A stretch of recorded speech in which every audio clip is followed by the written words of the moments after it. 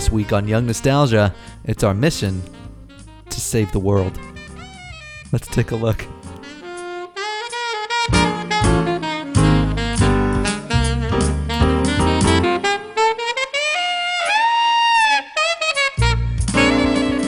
Hello and welcome to another fabulous episode of Young Nostalgia, episode 110. We're back to the even digits with The Fifth Element, the best, most quoted and decorated movie throughout the ages, starring Bruce Willis, Mia Jovovich.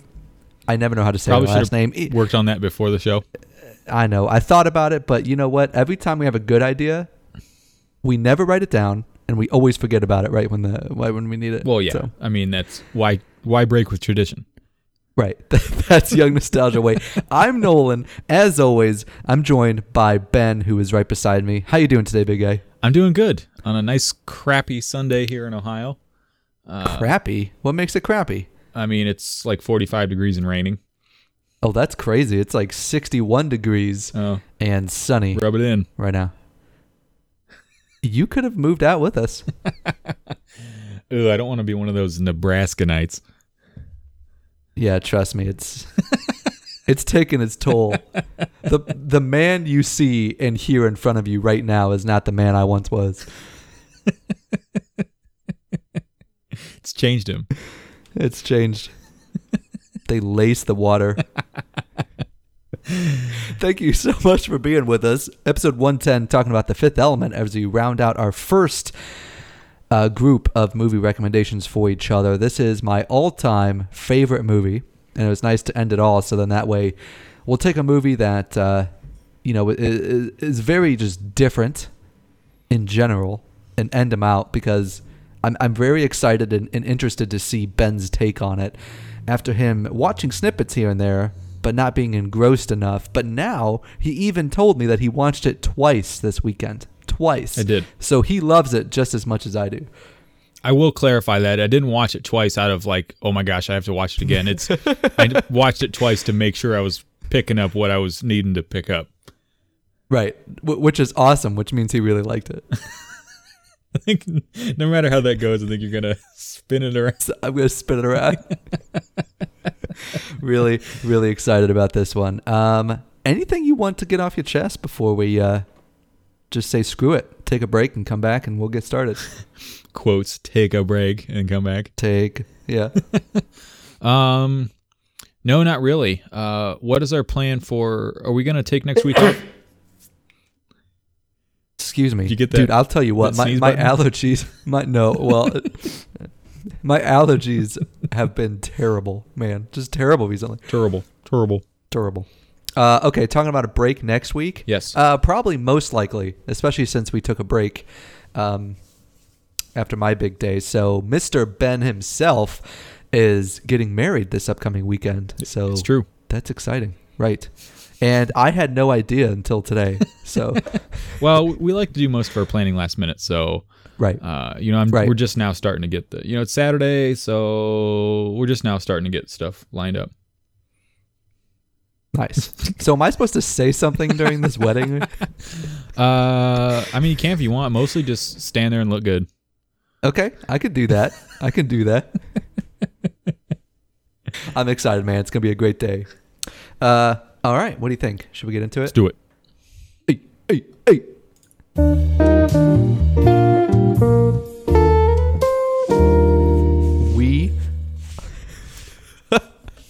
Ben's spilling beer left and right, and it's crazy. Yep.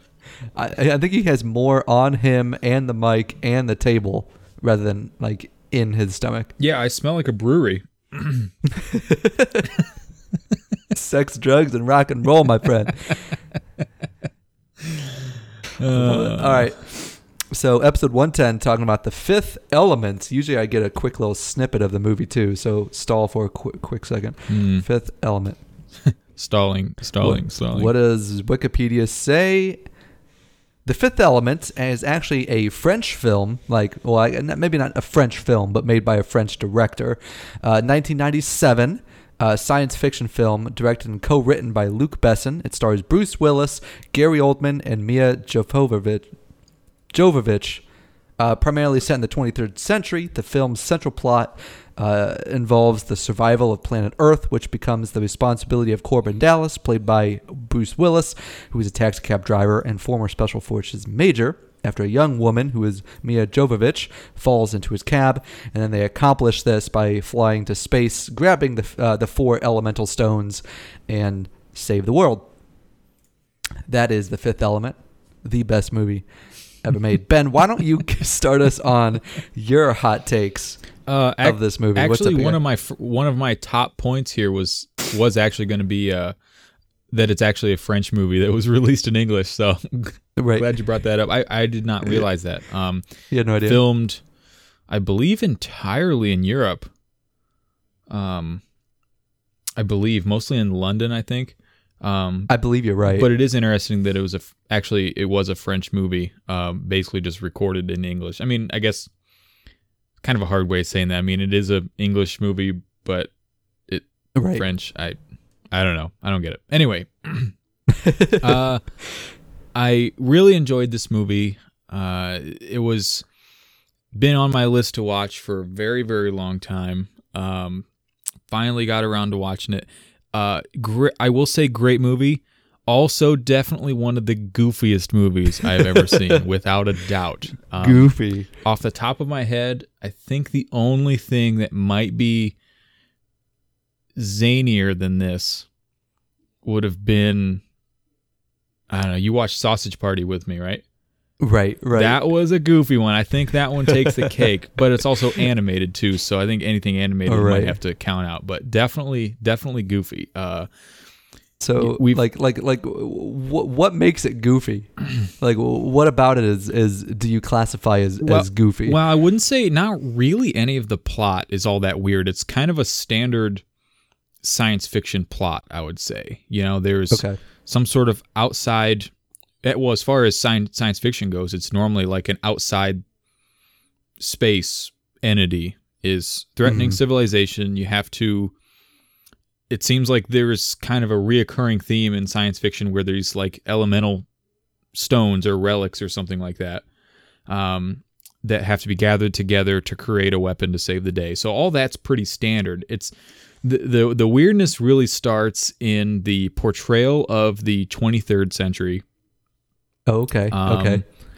And the overall actions and attire of the people in said 23rd century. I love it. I mean, I could say you wouldn't even have to watch the movie. There's just several key points where you could take a screenshot and just like, holy cow, what on earth is going on here? Right. I feel like one of the key, like, weird, goofiest things is, especially like in the beginning of the movie, like towards the beginning, the police uniforms. Yes. One of the bulkiest, weird, it almost looks like they're wearing like plastic tubing with a big light on their chest. Yeah, there's just like this big 8-inch round lit up disc on their chest. And I was looking at their helmets too. And, the helmets. You know, I think, okay, a helmet with a visor, okay, makes sense. Well, if you look at it more closely, that is hard, opaque plastic. It's not tinted, it's not anything. It's straight up black plastic that's just over their eyes. Like, impossible for anyone to see. I wonder how they could get through their scenes not bumping into things. Right, I know. They honestly didn't really move that much. No, and actually, local law enforcement was very minimal, really, just in the opening scenes there. Right, and for the most part, I think they were maybe like shown here and there later in the movie, but nothing of any substance, really. Right, and I love that you even bring up like the 23rd century appeal of New York City, like to kind of bring in. Well, note of mine is like one of my favorite scenes was with the first one where Lilu discovers what's outside, and she's out there on like the gutter of this building, right? And it's just humongous, and it goes all the way down, almost like retrofuturism in the way of like society will get to a point where the only place we can go is up instead of out. Right. You know what I mean? So these buildings are just humongous, and there's no like street or place below to be seen. They actually kind of show that a little bit when they go down. All you see is kind of like an abyss. There is no bottom, and the part of the police chase that we're talking about takes them where they call below the fog, which I'm assuming is like a kind of like a smog layer kind of thing. Mm-hmm. And they go below that, and they still don't even really show the surface, basically the street level of the city. It just goes all the way down and kind of into this weird, dark basement almost looking area that's still, the buildings are still going up, but there's still no floor. And, they're implying that they kind of implied that they were as low as you can possibly go. Mm-hmm. And they still showed no street or no ground or floor or anything. Right. And it's not really addressed. Like, I almost feel like the stuff below is either so impoverished or so just unlivable, mm-hmm.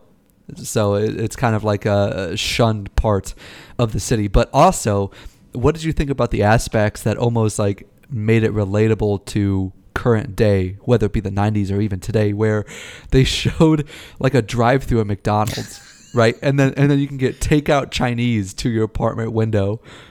Like, what did you think about that, and how like the marketing of McDonald's was pretty much the same? I thought that was kind of interesting. Well, I'm glad you brought that up, because that's kind of in part of my notes is similarities to what would have been modern day 1997.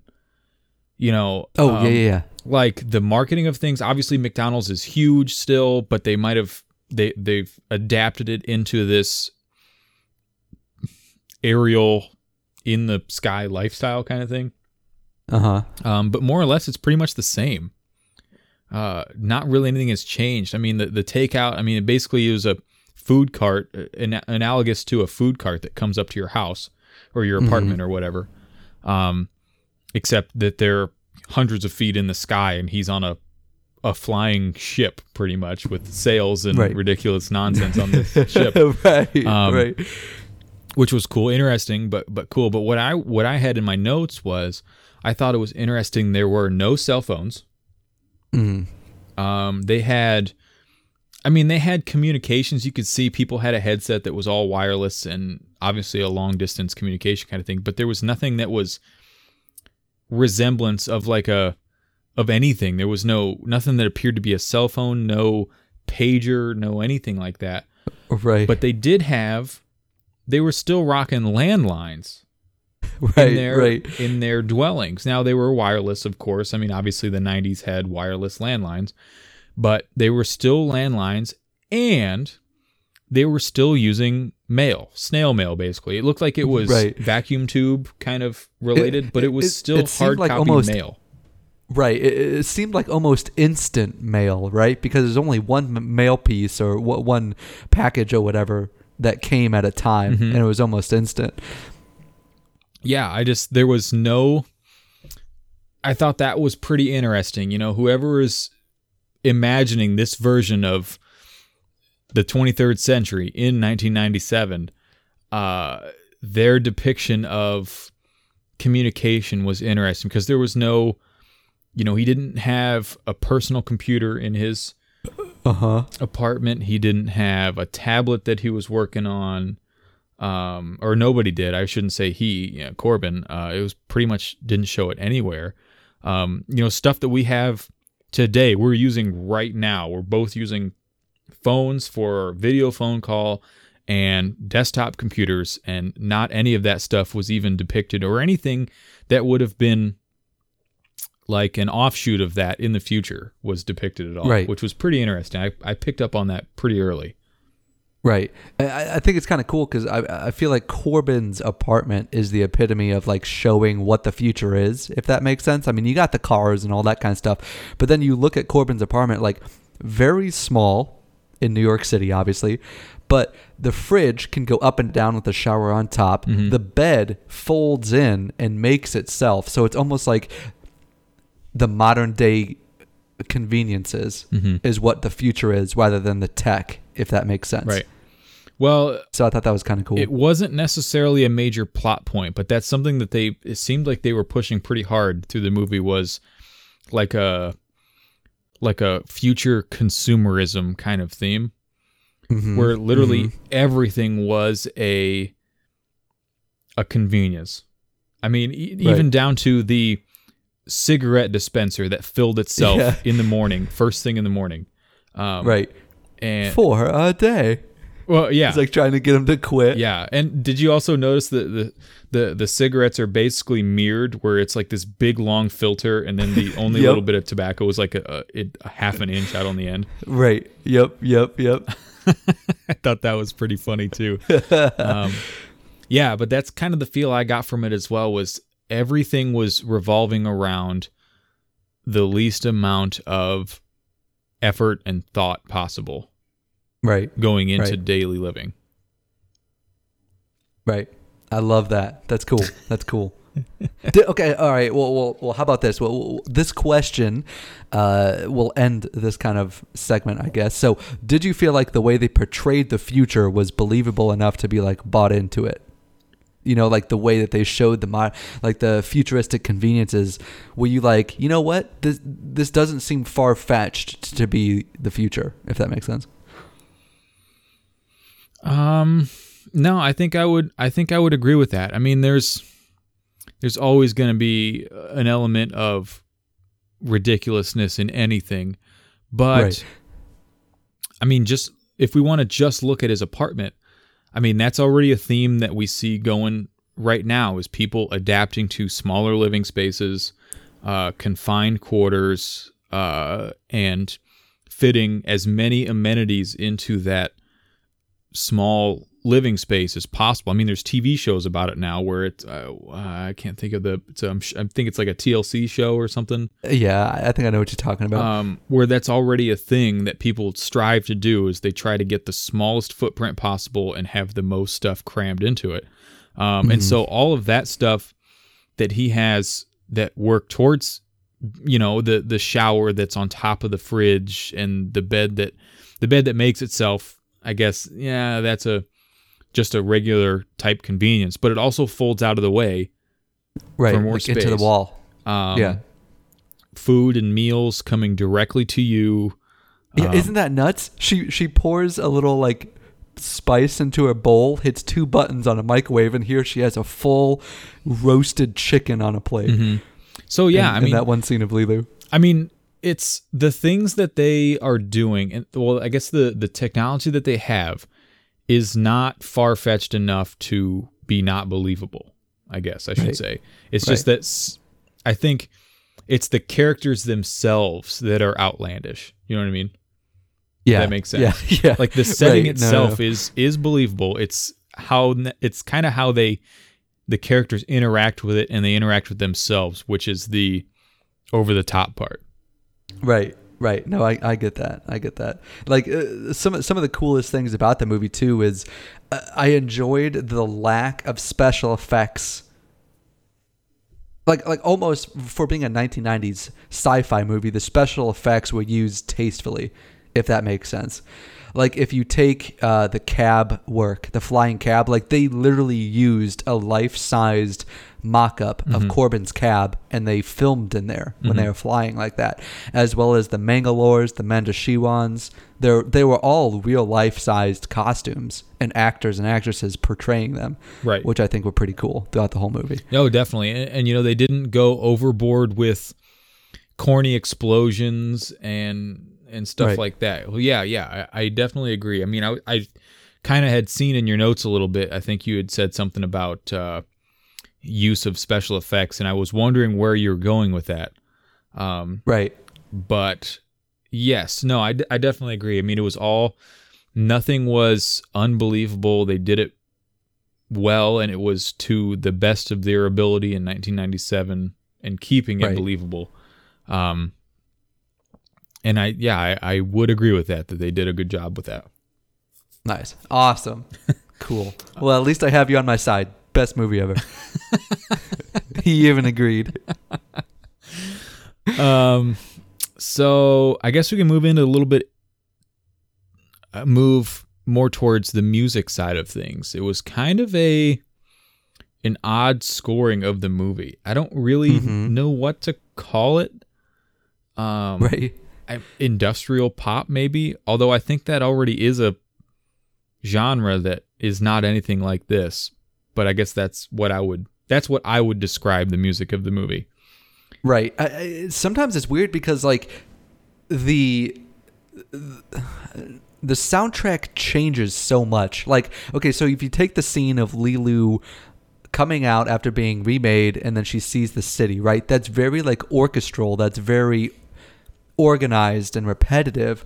But then you take something like Corbin Dallas's theme, right? Like very like metal clanging, but also kind of like rock-y, like very punchy. Yeah, that's kind of what I was talking about, as that's what I was, quote, industrial pop.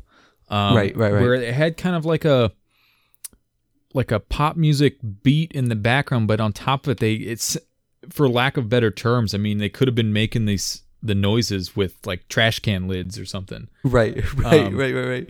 And they had synthesized that into the background music. And that's what they used. Like you said, they used a lot of that for anything Corbin related, like action scenes and stuff. Right. And it was cool to see that scene, that theme reoccur often throughout the movie. But then they also went to, what was her name? Diva. Plava Laguna. Okay. Ben's like, okay, I'll believe you on her name. Yeah, I didn't know. I think they had called her. Was that like a stage name or something? Because they did say something about Diva. Yes, so she was the diva, and her name is Plava Laguna. Oh, okay, gotcha. Yeah. Anyway, where I was going with that is they went from that the blue lady. Yeah, you put the blue lady in your notes. I thought that was awesome. Okay, go on. Basically, I was saying that they go from that orchestra kind of music at one time, and then they have this industrial pop Corbin music, and then they go into like the opera type music for her performance as well, which is right. Totally, it was a very odd string of music for this movie score. Right, and then let alone the way that the whole diva dance. So you have like the operatic part, right? And then it goes into Leeloo kicking some ass alongside the cinematography of the diva dance. So like the whole feeling of her song and presence changes quite a bit. Yeah, and they had some really, really fast-paced cutscenes right there too. Where, I mean, it was cutting back and forth between Leeloo and the Blue Lady performance within like a couple of seconds of each other. I mean, they'd focus on one for like a second and a half and then cut back to the other one, and they did that several times in a row. And it like, did you find that enjoyable? Almost how they were overlapped, but taking on like happening in two different places. Because we also see that at different times too. Like it seems like Luc Besson kind of really enjoyed this kind of cinematography. Like if you think back, so we have the diva scene, right, where they go back and forth with the music and Leeloo, and then you also have the scene for the first time when the Mangalores bring Zorg, the so-called Stones, because they thought it was the Stones, but the scenes cut back and forth between Leeloo talking to Priest Vito Cornelius and then Zorg talking to his henchmen, where it's like, this case is empty. And it's like, what do you mean empty? And then it'll go back and be like the opposite of full, but it goes back to like Leeloo and then Zorg talking. So it's almost like they're finishing each other's sentence. And Leeloo is basically telling Cornelius the story of how they were stolen, where they went, all this stuff. And she's telling the story while it's being realized in real time by Zorg, which that I did enjoy that. I like that a lot. And it's not that I dislike the cinematography. It's more that I don't think it fit all the time. Because I will say that's one thing that I didn't care for was the I guess it would be the Leeloo fight scene and the opera scene. Okay. Where it was cutting back and forth. I wouldn't necessarily say I disliked it. I just thought it kind of was a little choppy and it didn't flow very nicely. Okay. And I would say that that's really the only shortfall that I see in the film, as that threw me off a little bit. Okay. But, you know, I mean, it in the grand scheme of things, they cut back and forth so many times really fast that it was pretty much over and done with by the time I even realized what was going on. So it's not like it was super distracting or anything. I just thought it seemed a little bit out of place. Right. No, I get that. I get that. So since we're talking about music and kind of just like a very high angle changing sequence, what did you think about the first time that we were ever introduced to Ruby Rhod? Like, it's interesting because if you take him, okay, so Ruby Rhod, played by Chris Tucker, probably one of the most I don't even know how to call it, like one of the most outspoken, maybe not outspoken, but just like outrageous characters in the entire film, I guess. He's ambiguous yet outrageous. Right. Very ambiguous until we find out that he is actually a ladies' man. Right. And it's interesting because like the finishing of sentences actually brings Ruby Rhod in each time he's introduced. So the first time it was like Corbin, and then all of a sudden here comes Ruby Rhod, and he's like, Dallas, and that's the first time you ever meet him. Yes, and then everything he possibly, I mean, he's a radio personality, right? Is what he's a DJ basically is what they call him in the movie. But it's kind of funny because he's like this, like inside the movie, he is like a larger than life character. Right. And right. Outlandishly dressed. His hairstyles are just ridiculous. Everything about him visually. It made me think about like, wait a second, he's radio, so why does any of this matter? But it's just like his own outlandish personality is what drives him to dress and act and look like that. Right. Regardless of his profession being vocal only. Right. I thought that was a little bit funny, but yes, everything about, I mean, the best way to describe his scenes, anytime he is in the frame, no matter what, it's like a hectic scene.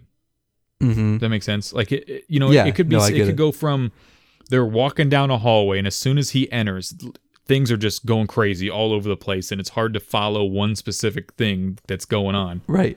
And that's what I think is so great, because Corbin Dallas is very much not that way. So like when Corbin is like, when Ruby Rhod tries to interact with Corbin, everything stops, everything slows down, and then there's like a one word answer, like it's, I don't know. I really enjoy it because I think it's just like a crazy, just nothing makes sense kind of a thing. It's weird. I love it. Well, I think I don't know if that was part of the thought process in his character at all, but I see it kind of as an explanation to the 23rd century's populace, how they would consume entertainment media. Okay. Because we saw that in the 80s and the 90s. Everything gets ramped up. People's attention spans get lower. You need outlandish, loud, quick-hitting stuff. And right. I think that's a good point. Personified that's a really good point. in Ruby Rhod. Right. That's a really good point. Where you have to be you have to be so outlandish to be noticed. Right. That's exactly was my thought process on the creation of his character. That's amazing. That's a fantastic point. Thank you. Best movie ever. I worked hard on that one. Right. Yeah. Oh my God. Put a lot of thought into that one. All right. So probably, I guess, let me move forward a little bit here in the next couple points that I got. I think there was quite a bit of foreshadowing that they talked about in the movie. I think one of the greatest examples of the foreshadowing was in the Blue Lady death scene. Right. Where she talked about how she kind of talked about Corbin and Lilu's relationship, and how she kind of cryptically said that Lilu needs Corbin, but not for the reasons that he assumes. Right. And so she basically was alluding to that Leeloo needs Corbin's love. And to a casual observer that hasn't seen the rest of the movie, okay, it seems like a normal thing to say or to need. But as we soon find out, spoiler alert, the fifth element is actually love. Right. And that's why she said what she said. And it had been mentioned at several points, even more cryptically, about love and this sort of thing. And it all gets folded back around in the very end, because it turns out that love was the fifth element and the secret to the weapon that would destroy the evil. Right. So we saw a little bit of foreshadowing. I know we've talked about that in the past in the other movies. So one of my main points, it wasn't being very specific, but the fashion. Oh, yeah. Now, this is kind of what we talked about before, where a lot of aspects of this movie aren't really unbelievable, except the fashion. I mean, it is so crazy. I mean, there's some people walking around in just like straight up rubber suits. Yeah, I know. Did you notice that when they're in the airport? Yeah, they're in the airport. I was thinking of the guy who went to Corbin's house that was trying to mug him.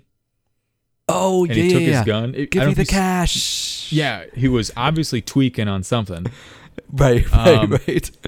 But his pants and his vest thing he was wearing was all like made out of thick rubber. Right. And it looked horribly uncomfortable.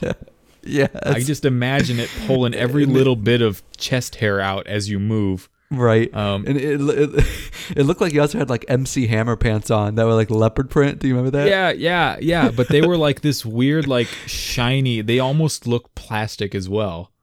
Yeah, and then that was part of Leeloo's outfit later on too, where these weird like thick, like half-inch thick rubber like suspender things.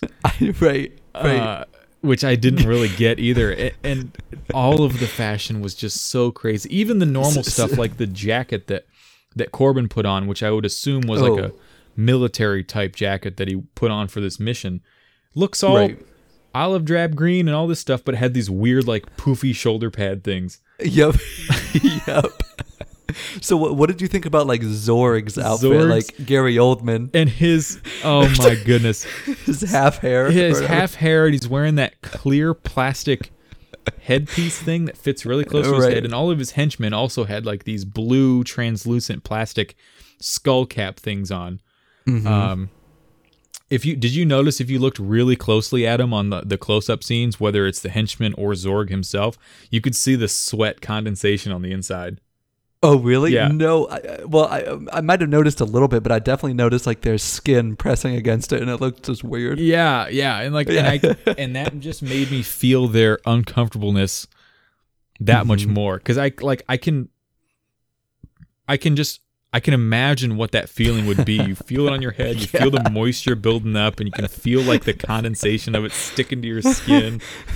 And I don't get what the appeal of any fashion like that would be. Like, it's just amazing. I love it. And it's like funny that, it's crazy the kind of names that were in it. So if you kind of go behind the scenes and you read up more about the movie itself, so Bruce Willis really enjoyed his time with it. Absolutely loved it. Mia really enjoyed it, which I can give you a fun fact as well. But Gary Oldman, actually to this day, he prefers to not talk about it. So kind of what it was, from what I've gathered, it was actually a favor cashed in by Luc Besson, the director, I think, to have Gary Oldman in the film.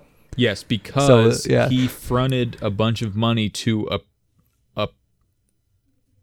he fronted a bunch of money to another project that Oldman was working on. Okay. I don't remember the name of that movie, but there was a lot of money that changed hands for the funding of it between Besson and production company and all these people. And so, yes, his involvement, we must have been reading the same thing. Because, that was a big part of why Oldman was in this movie, is because he owed him one. You know what I mean? Right. Exactly. And the thing is that The Fifth Element isn't the only movie that Luc Besson and Gary Oldman worked on. Let's see. Shoot. Oh, I know the movie. Give me a second. Leon the Professional. Okay. That's directed by Luc Besson as well, and Gary Oldman plays a big part in that as well, which I believe Gary Oldman enjoyed playing in that movie. But I just think it's interesting that out of the movies they worked together, The Fifth Element he did not enjoy being. I didn't know if he just didn't like the character or whatever, but yeah, did not enjoy being a part of that movie. No, which is and see, crazy, that's funny because from the relatively little reading that I've done, it seems like he was the only one that didn't enjoy it. Right. Because, I mean, obviously everyone involved with this movie understood the goofiness that they were involved in. But, like, right. Willis and... there's, like, Ian Holmes in there. Yeah. And Jovovich, they saw what it was, and they just saw the filming as an opportunity just to have fun with it. Like, it's a goofy movie already. Might as well just be in it for the good experience and have fun with it. And Gary Oldman was just not having any of it. Right. And it's really funny because, like, Mia Jovovich and Luc Besson actually had an affair together during filming. Oh, really? And married, yeah. So they actually together came up with the divine language. And that's all they spoke to each other on set and off set. Like, they spoke to each other in the divine language, and then ended up marrying. Let's see. They ended up marrying in 1997. So yeah, they married the year the movie was put out. Interesting. Yeah, I was not aware of that piece of it. I had read that it was. What I had read was the divine language was solely Mila Jovovich. What she came up with it on set, but I didn't realize that it was between the two of them. Yep. No, that's really interesting. To come up with a language that sounds good while filming I wouldn't think would be that difficult. To come up with the language and then speak it to each other would be extraordinarily difficult. I know. Isn't that the weirdest thing ever? Yeah, like that's some like psychopath kind of stuff there. Like to be able to come up with a language and then converse in it. Mm-hmm. The whole time, and then like almost sound like they spoke it their entire lives. Yeah, crazy. Yeah, that is crazy. So I guess really the last thing on my list is pretty much every character in the movie, with the exception of, I would even say, Leeloo and Corbin, was portrayed as horribly incompetent. And I mean that by looking at, like, obviously the I think he was a general early on. He was tasked with destroying the evil. I mean, he was. Mm-hmm. He didn't really do anything, didn't really seem like he was good for anything. I mean, the president really didn't do anything either. The president was the president of the Federation Territories or something. Federated Territories. Like, I mean, didn't really do anything anyway. I mean, he made no real pivotal decisions. Right. He just had a good voice. Yeah. Cornelius, I guess he kind of knew what he was doing, but he was real stuttery and kind of wishy-washy about stuff. And obviously all the villains were, I mean, they were kind of like blundering idiots, as villains in sci-fi movies tend to be anyway. Right. And so I guess the point that I'm trying to make is what Corbin has, because of his background, he has an exceptional skill set. And with surrounding him by idiots, they made his skill set, which was already pretty advanced, look almost, I would say, even godlike. Okay. You know what I mean? Okay. Because he was outperforming the military that was surrounding him. He was outperforming the crew of the cruise ship, who obviously had some sort of training. He was obviously way advanced to the villain army. Right. And so, yeah, I guess I think that was an interesting thing that I picked up on is normally there is more than one competent person in a film. Right. But it seems like this one particular one had very, very few. Right. And it was almost like as much as you'd think like The Fifth Element or Leeloo would be untouchable, she actually gets shot and on the verge of death, but it's actually Corbin throughout the whole movie that's untouchable almost. Right. Exactly. Yeah. And even her, like, I would say, I would lump her into the competent characters, even though she seemed kind of out of it a lot of the time just because she was like relearning human history and didn't really know what was going on. Right. She obviously knew what she had to do. So I would lump her in with the competent people. But yeah, I mean, that's really the only two that I see as worth it. I like how we're like lumping people into this. Competent, not competent, maybe a little bit competent. What would you say Ruby Rhod is? Oh, I don't know. I mean, I guess he's good at what he does, but he's a mess pretty much outside of anything else. Yeah, that's true. 3 Corbin, 3 coming Corbin. They got big ears and they stink. Yeah, well, I like when he hands him the gun and he's basically Corbin tells him to like, hey, hold this gun on the guy, and he's like, well, what do I do? And he's like, if it moves, shoot it. Corbin, I don't feel right. I don't feel right. I'm getting a headache. Yeah, I know. And then it fires and he kills him. Like, I think Corbin does something and startles him. The guy doesn't even move. He startles him. He shoots him. He's like, oh no. He's gonna be all right? He's gonna make it. Yeah, right. He shot him in the head. I know. Oh my god, I love it. I love it. Well, we kind of skipped over my favorite scene, so we'll talk about favorite scenes. Oh my god, well, I have a lot, but if I'm going just by like one I enjoy quite a bit, it's when the police are bought out by Zorg and they're like trying to kidnap Corbin so then they can get on Lost in Paradise. And so in the future, when the police come, you have to put your hands on yellow circles on the wall, and they come by and then they look through your door. Which I thought... And so they look through Corbin... Oh, yeah. I don't want to hold you up too much. I just thought that was interesting as well. It's like it's... Not only were their dwellings efficient as far as living, they were efficient as far as police extraction. Right. They were set up with viewports so the police could look in. They were set up... They already had these yellow dots painted on the wall for when the police come and arrest you. Right. So I thought that was interesting as well. So continue. Absolutely. So, I totally agree. I think that's really interesting, and that's a common theme throughout the whole movie. Like everywhere they have these circles that you're supposed to like submit yourself to, and then the police will come and get you. But when they look through into Corbin and they're like, "Sir, are you classified as human?" And he's like, "No, I'm a meat popsicle." Negative. I am a meat popsicle. Right. Literally. One of the best quotes in the entire Hollywood scene. I did, because I had heard that quote through you before. Honestly, I think we opened a show with it at one point. I think you're right. And I was kind of waiting for it the whole time. When that popped up, I lost it pretty good because it's such a stupid quote, but it's used so funny in the movie, and I already knew about it beforehand, and it was funny. It was good. Right. I love it. I'm glad you enjoyed that. Do you have a favorite scene to pick from the movie? Oh boy, I don't know if I have a favorite scene. The whole movie. Yeah, the whole movie. The whole movie is my favorite. No, I thought it was kind of funny when it's a stupid scene, but when the general... Wow, that's a good way to start it. No, I didn't mean stupid, but it was like I get doesn't mean much as far as the movie goes.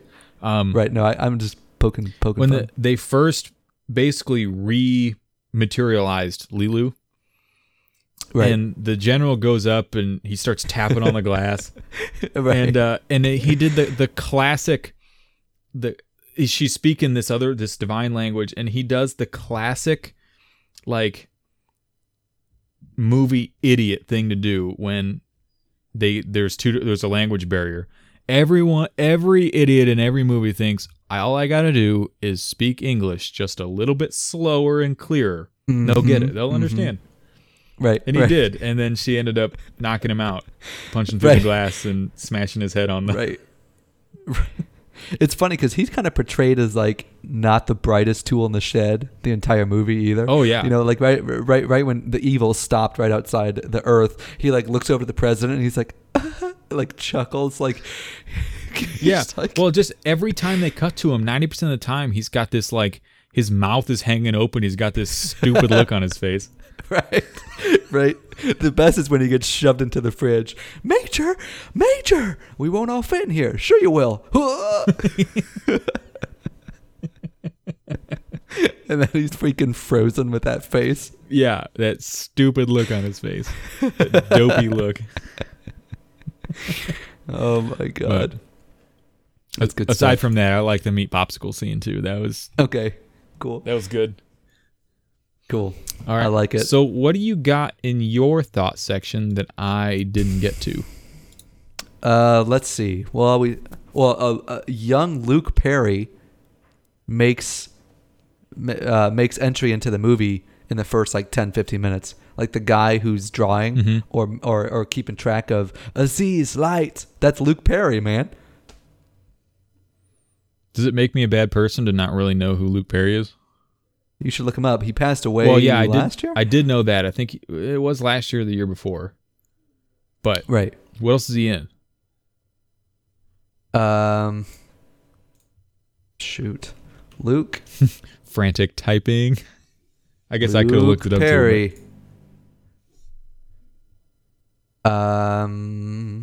Filmography.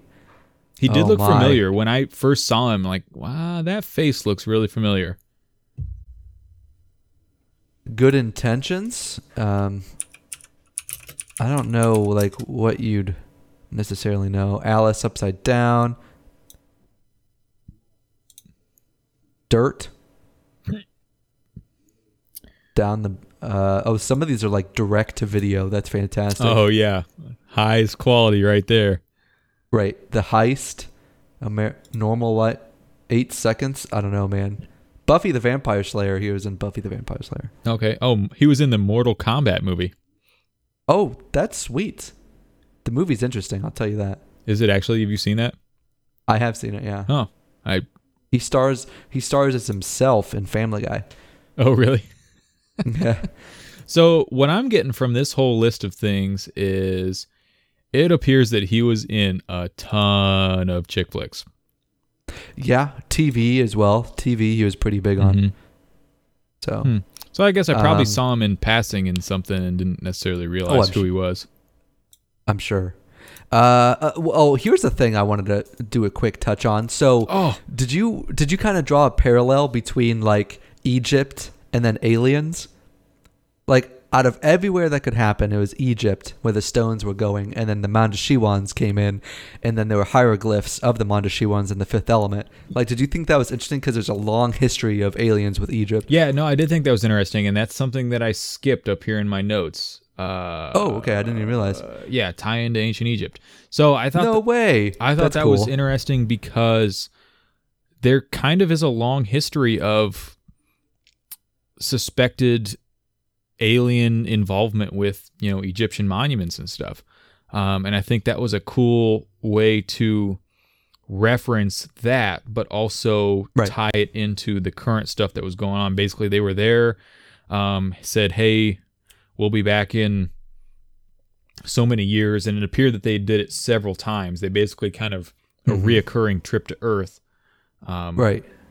And yeah, no, I definitely picked up on that. And that's a kind of a cool way to introduce the aliens, even because at that point in the movie, when we first see them, I'm assuming it's like late 1800s, early 1900s.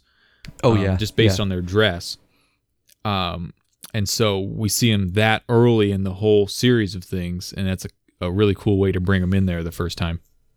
Absolutely. And then the last thing here is just the subtleties of the future. So when he was on the phone with his mother for the first time, Corbin she talked about her actually living on the lunar surface. And I thought that was kind of interesting. Yeah.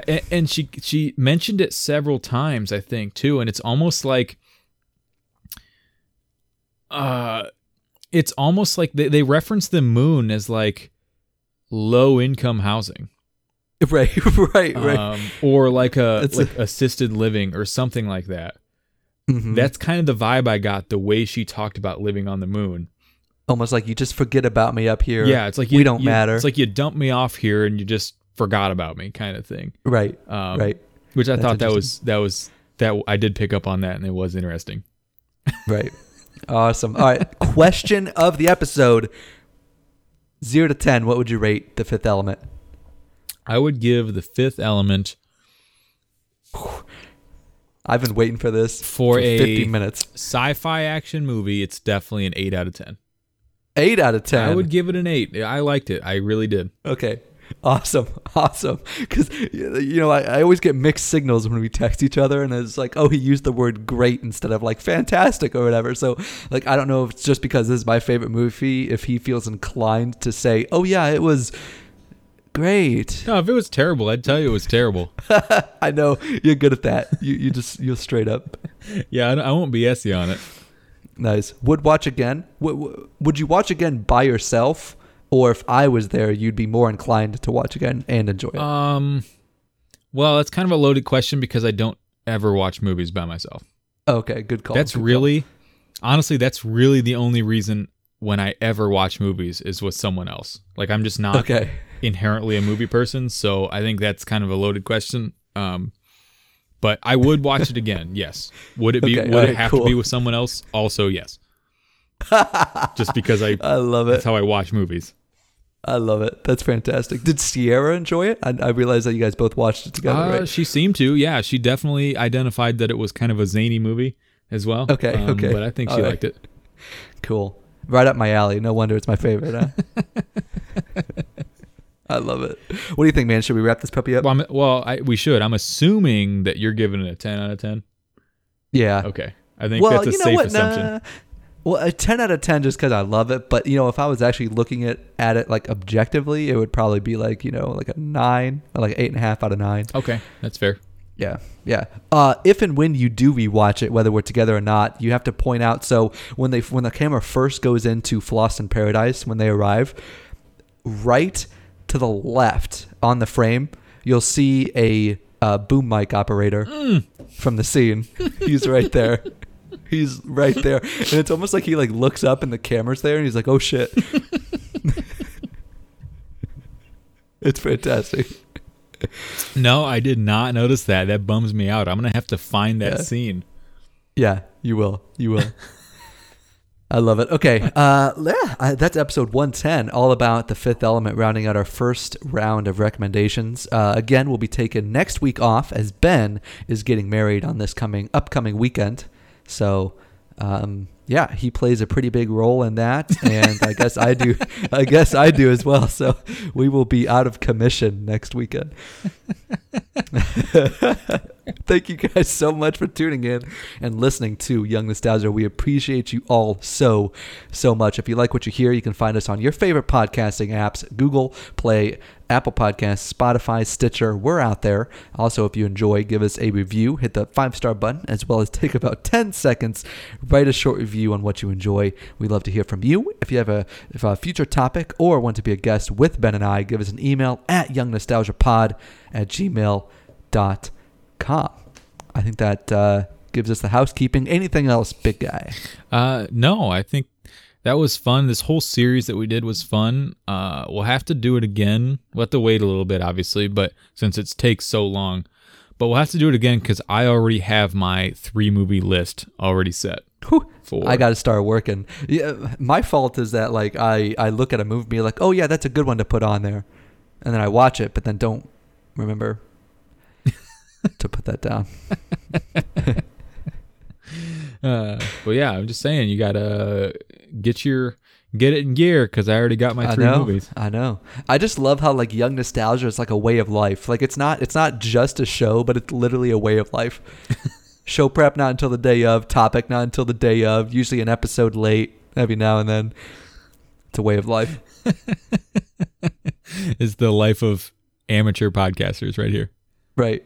Let us know if you live the Young Nostalgia life. youngnostalgiapod@gmail.com. All right, man. I think that pretty much brings us to the end. We didn't hit our 51-minute mark, but that's okay. A little bit over. Now we'll just cut it. We'll just trim it back and just end it abruptly. Right. And you know what? I hit the absolute wrong theme song. I hit our transition song. Rip.